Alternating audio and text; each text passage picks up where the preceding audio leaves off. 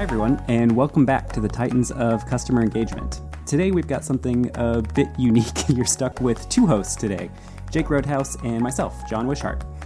Jake started his foray into community as an enthusiast and then professionally at Lithium Technologies, first as a customer success manager, a little bit before the title was in vogue, I'd add. At that time, it entailed strategy, project management, a little bit of support. Jake really did a bit of everything at the organization at the time. And after that, Jake moved into our business value team, focused on helping organizations understand and measure the impact of community.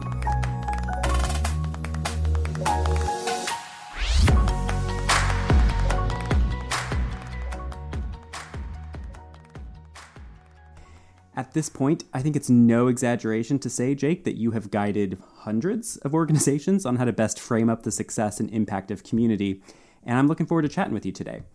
But before we do that, I referenced this in your introduction here. I think in all the time you and I have worked together, I don't actually know what the community that started your journey into communities was. So what kicked things off for you in the community space? No, it's a good question, and thank you for the introduction, John. It's sort of nice to be here today, just two salty old community dogs that crawled out of the same primal community mud talking about community issues and what we're dealing with today. I think when I look back on my earliest community days, where I got started understanding community was this idea that I could post somewhere and someone would respond to me. Mm-hmm. And as somebody who, from an early age at school, always wanted a reaction, I was a bit of a provocateur. This was very special to me. So in the late 90s, I discovered guest books on websites on like GeoCities and Angel. And, I wasn't trying to cause problems, but I would get into these debates signing guest books. People had these websites that they would set up about movies or bands or something like that. So if somebody had a sort of a fan site set up about the movie Blade Runner, I specifically remember, and I got into this big to-do going back and forth about the design of Chew's jacket by this French artist named Mobius. But what I ended up finding was, oh my gosh, there's experts on these arcane subjects just like me. I'm not living in my mom's basement, but maybe they are.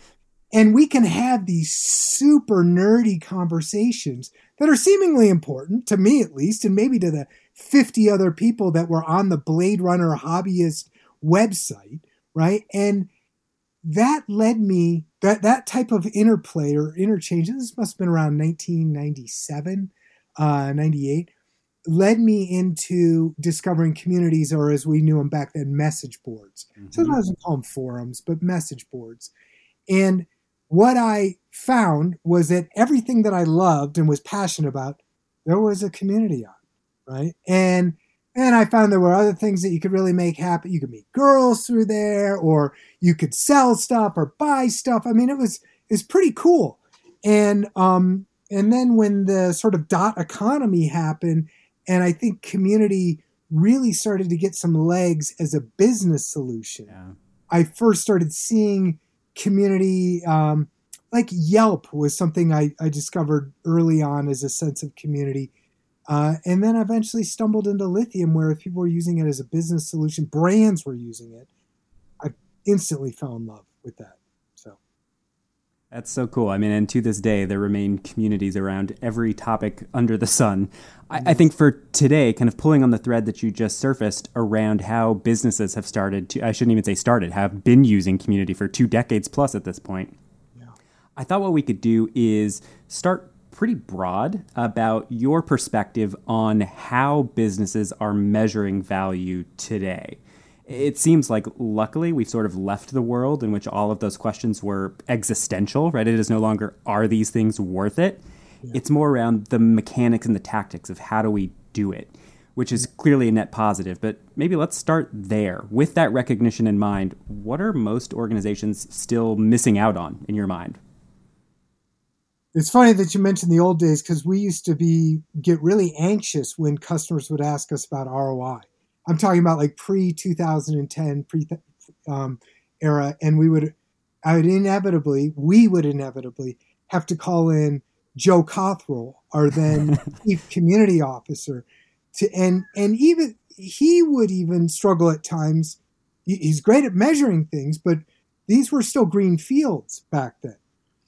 Now I find that brands always want to look at the four most common value levers that we look at today, which is savings, sales, satisfaction, and SEO. Those are the most easy ones that we can quantify or put dollar figures to. And the satisfaction can be a little bit of a moving target depending on how good the business is at measuring that to begin with. But then we never want to lose sight of the other sort of value propositions that are out there that brands are looking for, that are much harder to quantify or put dollar figures to. Voice of the customer, and things like that. These days, I always look at contact deflection as the base of the pyramid for many communities. Obviously, if we're talking to someone, if marketing sponsoring the community, they could care less about contact deflection. So we start with the base of the pyramid, though, usually with contact deflection, and then go from there. What I have found, though, with marketing style communities is they want, top of the funnel, pipeline. They want lead gen. Maybe they care about loyalty or reduced churn. So it really varies as to which business division is sponsoring the community, what they care about. A good start is usually contact deflection and savings, but not always, depending on who you're speaking with. So I think that's a steadfast one to start with, but it's always got to be those four: savings, sales, satisfaction, and SEO. That notion of contact avoidance as the starting place is one that sometimes I get confused by, admittedly, in that some of the use cases you described where marketing sponsoring the community and they're more concerned with lead generation or customer retention, part of me is a little bit skeptical about a reality in which that is happening devoid of first still answering questions for a customer, still doing some level of self-service empowerment, even if they're not measuring it. Do you think I'm off base? Like, is there a reality in which, like, I launch a community and right out of the gate, all I'm doing is generation of leads? Well, it depends on how hot the product is. And it depends on how sophisticated the product is. Because a lot of these communities where it's contact deflection, we start off even with more basic, inexpensive products. They're not B2B high tech. Say they're, B2C high tech, or that people come there for tips and tricks. And if it's not just, hey, my thing is broken, I'm in dire need of support style question, it's a tip or trick, how do I optimize this? But even before that, there's, hey, what should I buy? Here are my needs, right? So I don't think that a community that comes, or a brand that comes through the door, and their initial instinct is, well, we want to help inform people make buying decisions. Obviously, we're trying to do that with our web pages right now, but we feel like our customer base, our well-informed customers, can help make that happen. I don't think that's completely out to lunch anymore. I used to think it was always tips and tricks. It was always support. Yeah. But if there's anybody that has proved me wrong, and yes, everybody invokes their name constantly, it's Sephora, right? If they're trying to solve problems, it ain't with Sephora support. It's how to do a smoky eye for prom. It's how to use the product, right? It's not because it's a broken product or something like that. And in that respect of making that decision of what to buy, how to use it or how to do a smoky eye, they're determining what to buy. Yeah. So I think that lead gen is not as far-fetched or is devoid of what maybe you and I were once conditioned to believe, like, it's all tips and tricks. It's all break fix. Right? No, there's a lot of buying decisions now. Yeah, I like that. I can't remember. I'm stealing a quote from someone we worked with who I have completely forgotten who originally said this. Someone pushed back against the notion of there being support communities, and they were supportive communities, right? Communities that are helping folks understand what the best product to use is, not, my device broke or something to that effect. Right. Which I think is interesting. The terms I'm using these days, and you know me, I'm always on the hunt for a $3 word in there. and remove other words that people have overused or abused. But I say that what communities offer is a sense of solidarity and fellowship. Maybe it's solidarity for all the problems that we're experiencing together, but a sense of fellowship when we come to make buying decisions or how we're using these things in our lives. It's a real nice way and gentle way of putting it. Putting a nice and gentle shellac on what can sometimes be at times a little toxic with this thing is broken and I want to attack the brand, and hey, how come you can't help me with this? And even these super users that give great answers, but they don't have the best bedside manner. The conversations turn adversarial really fast. It's kind of weird, the mechanics that go on in there. But ultimately, for somebody who's driving by, they have one of three things that they're looking to do: fix a problem, a tip or trick, or what should they buy. That's how I'm generally looking at it. That makes a ton of sense to me. And I think it begs a question that has been one where I feel like over various points in time, we've sort of varied in where we fall on the spectrum here, which is to what degree should the brand be involved in these communities, right? I can remember a point at which even in the tips and tricks style community, it was sort of forbidden that the brand should actually get involved. Clearly that's changed. What's your sense of like that right balance today? Well, it's changing. It's changing all the time. We had, and I'm not speaking out of school here because they've been public about it, but it was Cisco who invented that swarm model. And I think it was back 2010, 11-ish, when they had their support center had a community set up for their support agents exclusively. It wasn't even for their customers. And, it's a very private community in the sense that we employees can't even see it. But they have gone public speaking about it and how it works. They have sort of overturned this idea of how is a brand listening or participating. It's very different, obviously, with a traditional community. Is the brand participating in those communities? But what about if the brand itself just had a community to figure out all their stuff internally so they can go out and help people? That's the extreme end of it. The other extreme end is, hey, the brand doesn't even care. It's hands off. Not that they don't care, but that they don't want to. When they bought Community, they weren't just looking for another channel to get involved in, right? Yeah. They wanted it to be kind of hands off, set it and forget it. These are for the customers. Sometimes the brand even feels a bit intimidated, or product managers don't want to get in there because their baby is getting called ugly, right? There's times when the brand maybe at some point wanted to be in there, but they're like, wait a second. We're not saying it's a dumpster fire, but if we get in there, we could get on the hook for stuff. And we see that there's 10 or 20 super users right now that are doing just fine keeping the barbarians at the gate. And forgive me if these seem like uncharitable terms or ways that I'm describing the situation, but really that's what's happening, right? If you have an ocean of customers that are looking for tips and tricks, looking on advice how to buy, or looking to throw rocks at the brand or complain, and you have 10, 20, 50, or 100 people are there defending you or answering those questions or helping, like, why get involved, right? Like something about a 10-foot pole, like maybe I shouldn't stick my head in there. Like we've got our traditional support channels. We've got our traditional tools. We've got our traditional titles of people that manage that stuff. Whereas these super users with names like VIP or advocate or ambassador or emissary, whatever it is, those people are doing just fine, right? Now, has that changed much? Yes and no. I mean, you and I will still talk to prospective customers that are like, hey, how much should we be participating or not? Yeah. And I never want to scare them. I never want to say, well, I've calculated, your visits and your traffic, and you're probably looking at weighing it on anywhere between 10 to 100 conversations a week. And they're like, huh? Maybe we don't start a community. I'm like, I don't want to do that. I don't want to scare people away. But you should always be listening. And you should be ready to participate if certain conversations using certain keywords go there.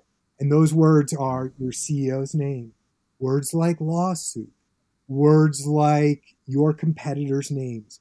You better be ready to be prepared to deploy a resource to participate in those conversations that has a proper social media tone of voice and has a proper understanding of the talk track that your business is going to use in those specific types of dodgy conversations.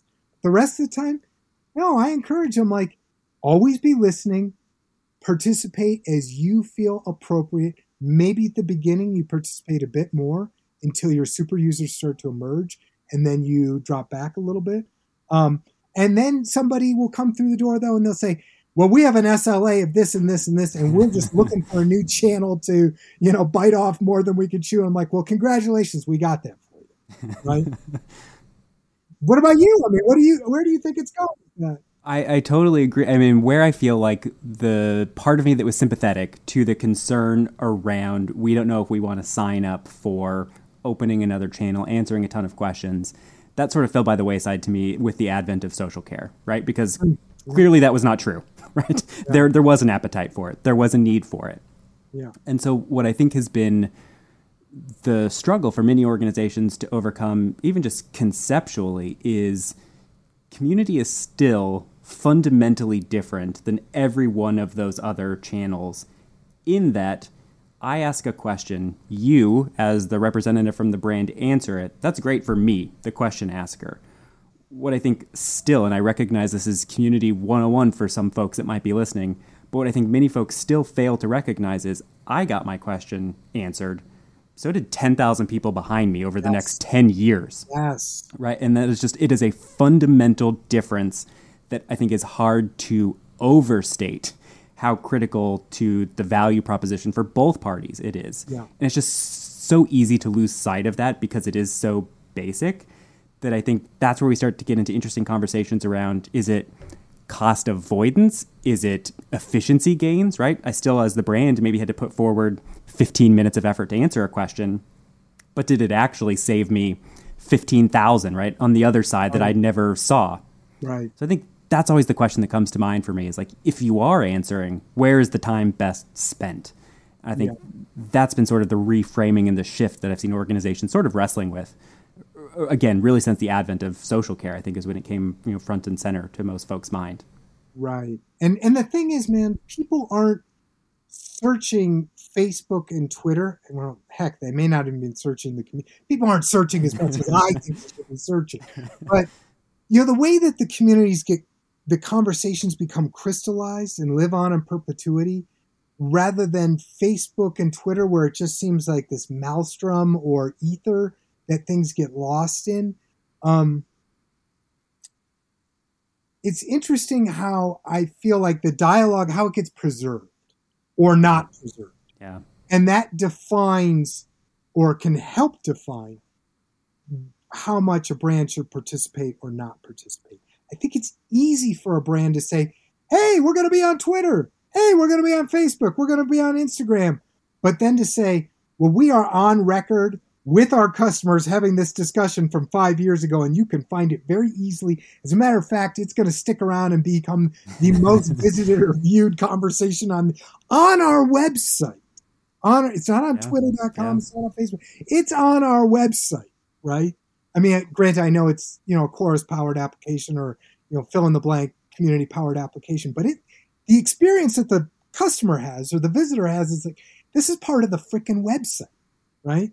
And that on-domain versus off-domain social is a big distinction when it comes to whether the brand should be or could be participating or not. And I believe you're right that social care kind of changed a lot of that. How does the brand participate? Should the brand participate? The brand should always be on Facebook and Twitter because, as our former CMO, Katie Kime, said a long time ago, fish where the fish are, right? I'm sure she got that somewhere else, but I remember that made sense when we were entering into those waters of social care. Fish where the fish are. I was thinking, well, what about my good old buddy Community? How is he or she going to suffer because of that? It's like, man, Community has still managed to thrive because people still go to the website.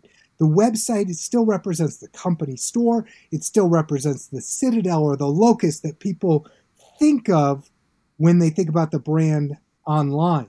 They may think of the brand's presence on Twitter or Facebook, but when they think of the brand online and like where they buy stuff or how they would lodge a complaint or maybe pay a compliment, it's primarily going to be through the website. people are using Twitter and Facebook more for that stuff, giving props or certainly throwing complaints at brands. But I don't know, man. I feel like community, because of the preservation that it offers of these conversations, that helps dictate the fear or lack thereof of brands participating in the conversation. Yeah. I feel like I stumbled across a statistic as we were pulling together some benchmark data for a customer I was working with a little while ago. And I imagine you have heard this trumpeted within our own organization for many years, right? Which was like the floor of topics that should receive a response is 75%. At least 75% of topics posted should receive a response. And that always passed kind of a gut check for me. Thinking about it more, it prompted me to think about the flip side of that ratio, right? Which is effectively, we're cool with ignoring 1 in 4, right? Being a little bit exaggerative, but that is sort of what that guidance has historically suggested. If you're hitting 3 out of 4, it's good enough, which again sort of undercut that notion of we'll just leave the community to answer all of the questions. We don't need to be involved. To my mind, clearly 25% of the time at least, you should probably be involved if that 75% rate is kind of where we're at. Yeah.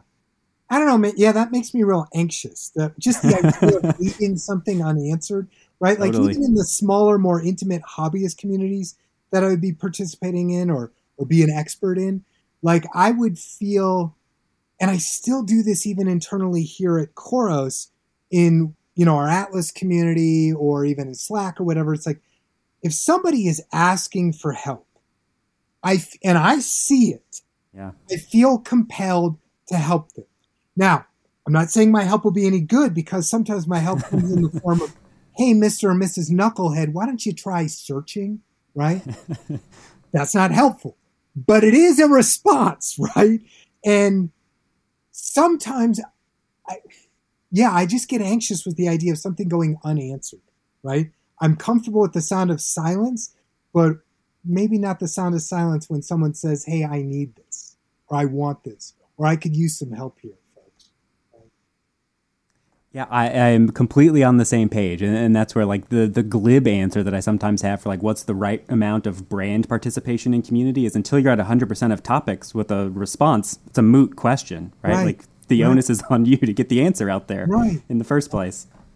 The other thing is a really good brand community should be able to, after a while, once they've gotten their sea legs, right? So there's a caveat here. They should be able to point to 100 threads with the 100 most answers to the 100 most common questions.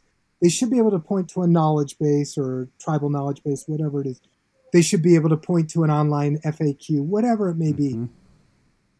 There's, depending on your product or service, there's the most common 20, 50, 150 questions. If your business is worth its salt, like, you should have those answered and ready and be able to just hit the button, say, here's the link, partner. Here's the link, partner. Read it. Generally. It is, again, it's one of those interesting little factoids about communities that so often it's easy to just not see because it's behind the scenes, which is so much of the views to content are concentrated to like 100 topics, right? There's a handful of things that are carrying the bulk of the water for that particular community's ability to find an answer for folks. Not uncommon to pull up a community and find, the most viewed piece of content was a thread from 7 years ago, right? That is still serving customers because that's the answer that they needed. Right. So I have a slightly different topic for you around this notion of self-service and cost avoidance, maybe before we spend a little bit of additional time around some of the additional ways in which organizations are measuring value. What role do you think automation has moving forward in support communities? It felt like we had a couple years of kind of stumbling, and it feels like we've had now organizations sort of crack the code, right? Figure out a way in which it layers on top of community pretty effectively. Do you think that's true, or do you think there's still some learning to be done? So there's a couple of things when people talk about automation and again, there's those three concepts of people come to a community to either, leaving aside those people that are just maniacs that want to answer every question. Let's leave those people aside. But it's something is dreadfully broken and I need help. Hey, I'm looking for some tips or tricks on optimizing. or, hey, I'm looking for some help on how to buy. Can a robot help me with those? And when we say automation, I'm just going to generically say a robot. Yeah, fair. Kevin Burns, a great employee here at Coils, been around forever, been in tech forever. He had something, and I'm going to misquote him here, and so forgive me, Kevin, if you're listening to this or watching this. Something about it's really easy to fool a robot or to trick them into sounding foolish, right? And, people can clown the robots and all that and provoke them and do all this weird stuff and have the brand look like they have egg on their face. And the robot can sometimes be irritating, right? Because it's a robot, right? So I think back to, like, if I was trying to get something done in Microsoft, in Outlook somehow, and Clippy would pop up. Like, that thing really, I know there's some people that love Clippy, but I was very irritated by the little animation of Clippy. And to this day, when I see the little things pop up, sometimes, it's a picture of somebody with a headset, like, how can I help you? And I go, you're a robot. You don't look like that person. So sometimes I get irritated by that. But I believe that answers are out there.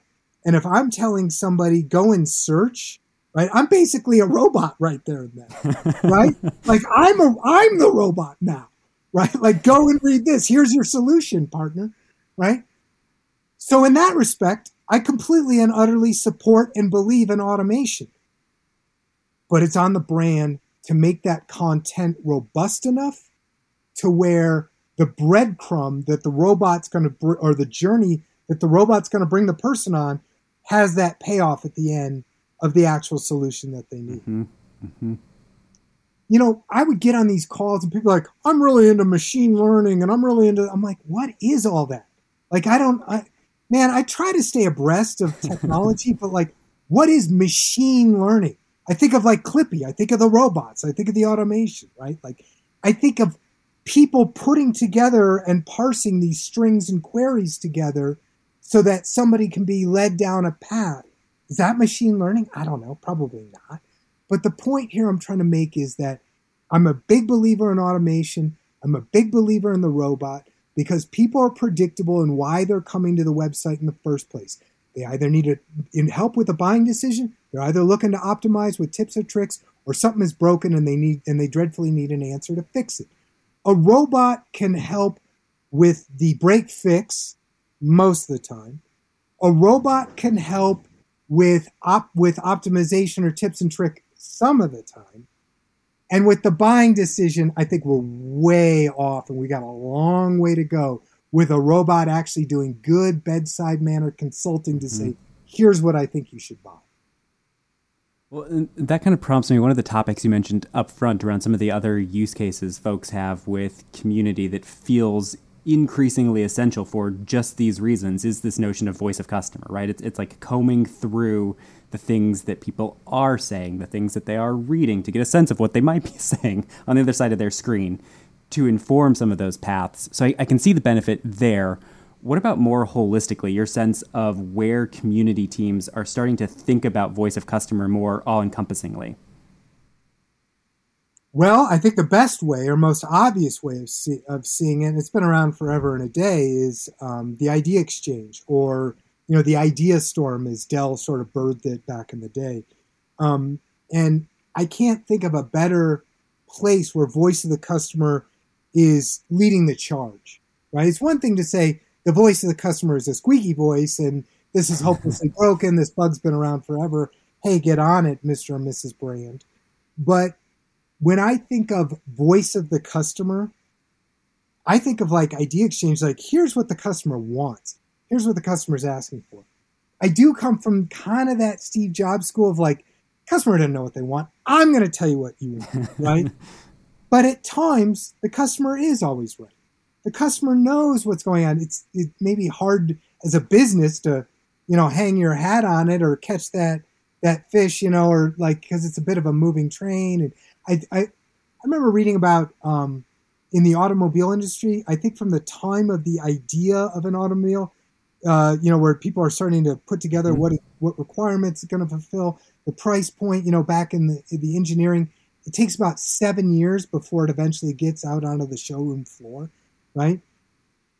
It's probably gotten better since then, but I think to like what the voice of the customer offers is like if the brand can really parse all that data together, all that input, all those ideas together and synthesize it, and they have a development team and maybe it's technology they got to build. If it's an actual product that you handle or whatever, maybe it's a little harder, but it's going to shorten the time for product to hit the market. That's what voice of the customer represents to me. I mean, it can represent, hey, fix this, hey, do that. But when it comes to actually developing a product, now it could potentially be as short as 6, 12, 18 months for it to come to market with what community can offer voice of the customer wise. I don't, do you have a similar sense or am I kind of way off on that?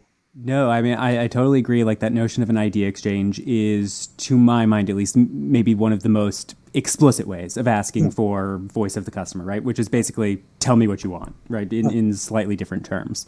And I think there's a ton of value in that. There's clearly a ton of interest from the consumer and customer perspective. The one that is equally as interesting to me is almost just like voice of customer by way of pattern recognition, right? Like what are the issues that just keep popping up? Are there distinct things that we can isolate, right? That like this is a point in our new customer onboarding process where we get the same question every single time. This is a feature that we find every time we introduce it. There are these questions. Right. That I find really interesting for community teams on top of the idea exchange of just saying like, are there opportunities for us to identify where we can do a better job of answering this question once rather than a decent job answering it 1,000 times, right? Distributed over the course of months and years. Well, I'm glad you put it in that context because I was immediately thinking about product when we talk about voice of the customer. But the way you just put it, now it makes me think about process, right? It's like totally. The voice of the customer exposes your broken process or your lack of process or a process that should be there. That, in a way, is more interesting because you can fix that in 30, 60, or 90 days. Right. If you got your head screwed on tight, you can fix that pretty quick, potentially. So voice of the customer, I don't know what it is. It's just instinct. I always think product. Like, what product should we do? But the moment we should make that distinction. Voice of the customer that's crying for process or product. Absolutely. And I go back time and time again. I can think of this distinct visualization that I think our colleague Grigor showed me for the first time, which was this scatter plot of survey results from a survey that runs in our communities of resolution rate across our x-axis, right? Likelihood of someone to find what they're looking for. And it was correlated to CSAT as the y-axis. And just how inarguable it is. I mean, it clearly passes the like gut check test, but just seeing the data visualized in that way, if someone finds what they are looking for, they are likely to be satisfied with the experience, right? It's so breathtakingly obvious. But then you think about, I'm sorry, go ahead. Well, and I know exactly what you're talking about. And for the folks playing at home, first of all, shout out to Grigor Kotsev out of Paris, originally of Bulgaria, our good friend Grigor, who put this scatter plot together. The more details of it are that we offer this value analytics survey in our community and that we were able to see that the higher the resolution rate in the community, the more satisfied people were with that community. And whenever I show that scatter plot, at the very end, I explain it and I go, and thank you, Uncle Jake, water is wet, right? Right, exactly, yeah. But what I then tell them is, isn't it comforting to see that data, that there's a correlation there? That this community, not only people are getting their answer, but they are more satisfied, and that little pithy maxim that I said at the beginning of the conversation, not our conversation, John, but one that I had with a prospect or another customer, which is a community member spends more, is more satisfied, and is cheaper to support. Well, now all of a sudden, cheaper to support with resolution and more satisfied. I've ticked 2 of those boxes in my pithy maxim, right? That scatter plot proves it right Totally. There. Well, and why I have just increasingly come to use resolution rate, success rate, pick your synonym of choice, right? For the measure is it feels like one of the few measurements that is coming directly from the end user, right? It is not interpretation. It is brand asks question, yes or no, right? Yeah. Could not be more straightforward. And it is simply a percentage of yes or no. It's why I also, I'm learning how to continually be delicate with this. Because I've tried to do it myself, and I think we as a business even tried to do it 10, 15 years ago. People would come up with these formulas for, here's the amount of solutions or sanctioned answers we have in a community as a percentage of our posts, and this represents our resolution rate and all this. And I'm like, why don't you just ask the friggin' customer? And they're like, huh? And I'm like, yeah, the survey. And they're like, well, our surveys, blah, blah. I'm like, your surveys suck. They've got 50 questions. They're asking vapid things like, did the web page load fast enough? You have to ask very simple, lightweight questions. Why did you come here? Did you come find what you were looking for? If you found what you were looking for, congratulations. Would you have contacted us if you hadn't found it? Right? Like really lightweight survey like that. It has the virtue of ask the customer. How was your experience? Right? Did you get was your goal complete? Did you achieve what you meant to achieve? Right? Like, I love that. It's so simple on its face, yet people want to complicate it. Indeed, I have wanted to complicate it by saying, by having some mad grid of solutions and threads and time to answer and all this crap to somehow arrive at the value or the money saved at the deflection. No, it's a simple survey. And what feels really compelling to me about it is, like, clearly for the deflection use case we've been talking about, it works beautifully, right? Very straightforward. Why are you here? Did you find it? Would you have contacted us? And it's just percentages applied to a visits number at the top. What seems additionally interesting, though, is that resolution rate, that success rate, that is not in isolation unique to support, right? You talked about, I'm coming trying to figure out what product maybe I want to buy. I can still answer a question that says, did you leave with the answer that you were seeking, right? Yes or no. And so it opens up the door through that one question to any way that I want to think about measuring the value that community is providing, whether it's lead gen, acquisition, whatever, right? It's this one question that is super straightforward, but just opens up the door to any number of measurement opportunities. It also opens the door to the way, when you put it like that, to an error being made in the sense of, well, they achieved what they wanted to do, but they weren't going to contact support. Why? Sure, totally. Not because they're a 16-year-old kid who's allergic to contact support, but because it wasn't a support question. Yeah. It was, what should I buy? Right? So I wasn't going to contact support to find. So if we would have called it a deflection and it saved the brand $10, that would have been an error. When in fact it represented, hey, this person was going to go out and spend $100 with the brand. That's what it really represented, answering that question. It was additional revenue. But that's a different mechanic, measuring how the community is impacting sales and revenue. Yeah. But it's interesting how just with the verbiage of the survey, maybe we've taken someone down the wrong path. Say, hey, did you find the answer you were looking for? You did? Oh, congratulations. But you weren't going to contact support? Darn, that's not a deflection. But wait a minute. They went and bought something anyway. It's not, we didn't save them $10. We made them $100. Right? Well, let me pull on that thread for a moment, because I feel like that has always been one of the more challenging ways for a community team to think about the impact that their program has on the business, right? Because historically, at least, it has relied on one of two things.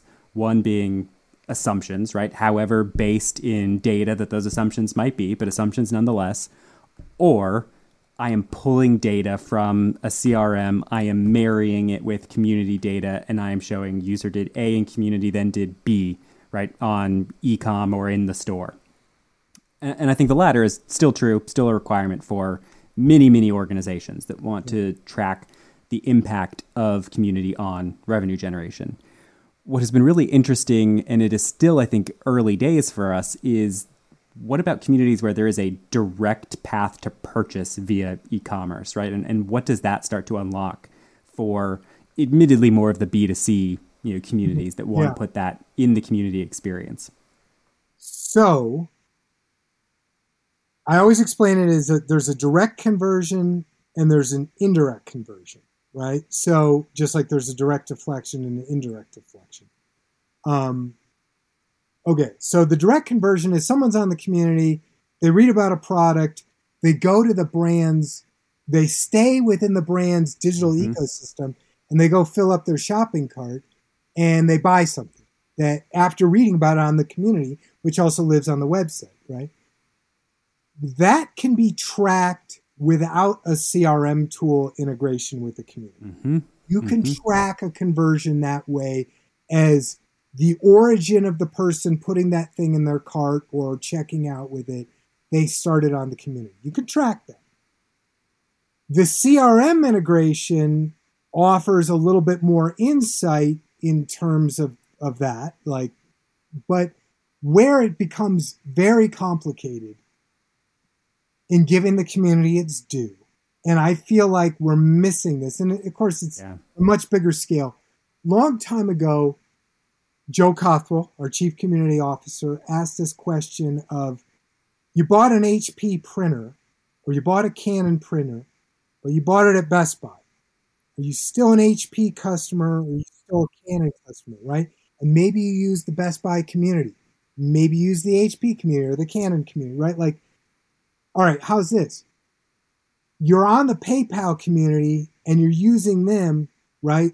But it has a lot to do with your bank and financial services. Is PayPal a bank or are they not a bank, right? Like, so are you a customer of your bank in this context? Are you a customer of PayPal? Like, these are really kind of fuzzy questions and are a bit weird. They get even weirder, a little fuzzier as you try to really pinpoint the value of this stuff. Because if I go in front of a financial team for a brand and I say, hey, this community made you $500,000, I better be credible with that. Like, where did that come from? Where are these assumptions you are making? Right? And you do this as well. We try to be very transparent. We can have all these sort of mental gymnastics, PowerPoint slides and graphs and charts and calculators, and we can take an hour or 90 minutes bringing people through this. But I always say, but hey, let me send you all this with the notes, with the white papers, with the academic studies, third-party research studies to complement it, right? Like, I make some assumptions, and I'm very transparent about those assumptions. I fall back on these studies, right? In the absence of you wiring up your community with CRM, in the absence of you having an actual web store where we can see these direct conversions, I'm going to make assumptions. And I'm going to make informed assumptions from academic white papers, from third-party research papers. I'm going to be very transparent about them, but let's have a cup of coffee and let's really talk about it and figure it out and make sure that when I've gone out on a limb and said, hey, we've made you $500,000 or $1 million, right? Like, it's not because it's a wing and a prayer. Like, there is some real thought that's gone behind it. I think the assumptions are necessary, though, until people actually, there's the TSIA survey, the Technology Services Industry Association. They asked about, I think it was like 360 of their brands in their network who had online communities. I think like 60 or 70% of them had single sign-on, but only 20% of them, maybe even a little less, had a CRM integration, right? And the CRM integration is the one that emphatically proves that a community member spends more, is more satisfied, and is cheaper to support. Because from a CRM integration, you can tell, hey, these people open fewer support tickets. Hey, it's confirmed they bought this, or they extended their contract length, or they're still more loyal, and hey, they're more satisfied. So until every brand gets a CRM integration, or even every brand has single sign-on, there's only so much we can do, right? And assumptions will have to be made. You want a value story, I'm happy to put it together. But if you don't have the technological sort of synthesis going on across your CRM system and the community, we're going to have to make some assumptions. Absolutely. And I think maybe that's where we leave our conversation here today, is a shameless self-promotion for our own team, which is to say, if you need any assistance in putting together that plan and approach for how to tell that story, call up your friendly neighborhood business value consultant to aid you in that process. We are standing by. We're operators are standing by. But in all seriousness, And John and I, if you're going to take away one thing, John and I are the biggest community nerds around. We're probably some of the last big major community nerds at Khoros. There's a handful more, maybe about 3 or 5 more big ones, right? But we also do the social care and social marketing value stories, right? And that's a big part of our solutions and our value proposition. So we're always willing and happy to collaborate with our customers on this, or even if you're a prospective customer of Khoros listening to this, we want to help put a business case together. Absolutely. All right, Jake. Well, thank you so much for the time today. Great chatting with you. And thank you to all of you who are tuning in. Until next time. Thank you, John. Bye-bye. Thanks for spending time with us today on Titans of Customer Engagement, a customer experience podcast. If you like what you heard, please subscribe, leave us a review, and spread the word. Your feedback means a lot to us. Continue the conversation on Khoros Atlas at community.khoros.com. Until next time.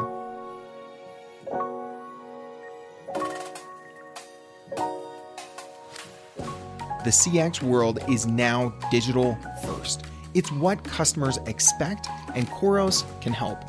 Khoros is an award-winning customer engagement platform built to turn those siloed interactions with your customer into enterprise value. You can harness the power of human connection across the customer experience, from outbound marketing, social, messaging, chat, and SMS to owned and digital communities. Customer engagement means staying always connected. Find out how customer-first software and services can make you a titan of customer engagement at Khoros.com.